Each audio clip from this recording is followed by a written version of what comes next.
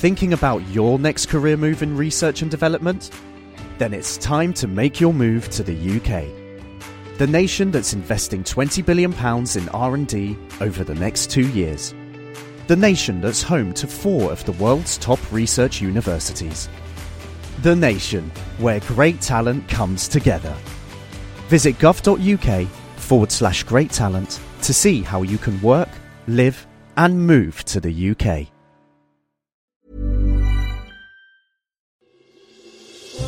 Question of the week from the Naked Scientists. Hello and welcome to Question of the Week from the Naked Scientists with me, Diane O'Carroll. This week, what happened to the hungry caterpillar? Hello, this is Silva from Vienna in Austria. I was wondering what exactly happens when a caterpillar pupates and then turns into a butterfly. Does it liquefy into some sort of protein sludge and start from scratch, or does it just grow wings? Thank you, bye. It takes a few weeks in the spring for a caterpillar to undergo this process, so what happens? Okay, so I'm Chris Jiggins from the Department of Zoology in Cambridge. Well, obviously, an insect like a butterfly has 2 different life stages which have very different ecologies and very different requirements. So when you go from a caterpillar to a butterfly, you require a lot of different structures. So in the pupa, some of the caterpillar structures are carried through into the adult, and some of the adult structures are completely developed from scratch almost in the pupa. So the wings, for example, obviously are unique to the adult, and actually they're present in the caterpillar as little blobs of tissue called imaginal discs. And you can, if you know where to look, you can squeeze out a little blob of tissue from the caterpillar, which is going to turn into the adult wing. So in the pupa, some of those structures, which are just little blobs of tissue, will grow into the wings, and others are developed from the structures already in the caterpillar. So, for example, the legs and the antennae, the adult legs grow from a little piece of tissue at the base of the caterpillar legs, and the adult antennae in a similar way. Other structures like the central nervous system is largely maintained from the larva through to the adult, but all the connections are reconnected. So obviously there are things like wing muscles which aren't present in the caterpillar which need to be connected up in the adult. There are structures like the Malpighian tubules, which are to do with excretion, which are carried through from the larva into the adult.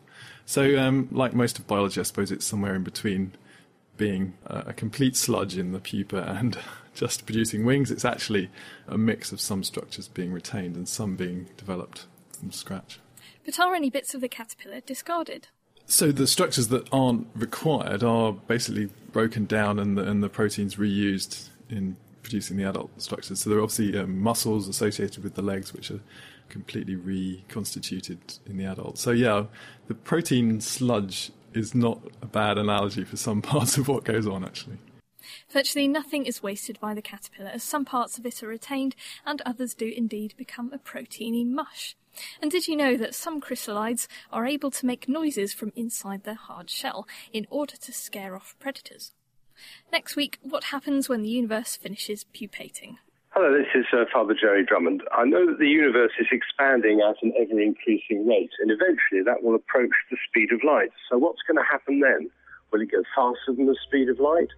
Presumably that's not possible. Will it stop?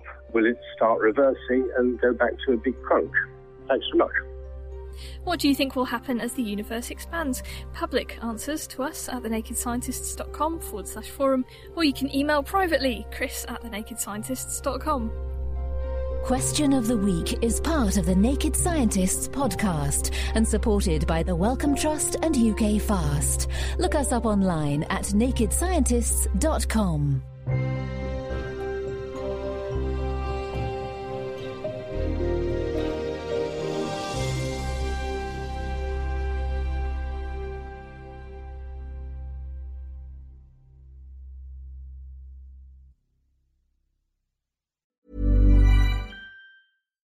Thinking about your next career move in research and development? Then it's time to make your move to the UK. The nation that's investing £20 billion in R&D over the next 2 years. The nation that's home to 4 of the world's top research universities. The nation where great talent comes together. Visit gov.uk/great talent to see how you can work, live and move to the UK.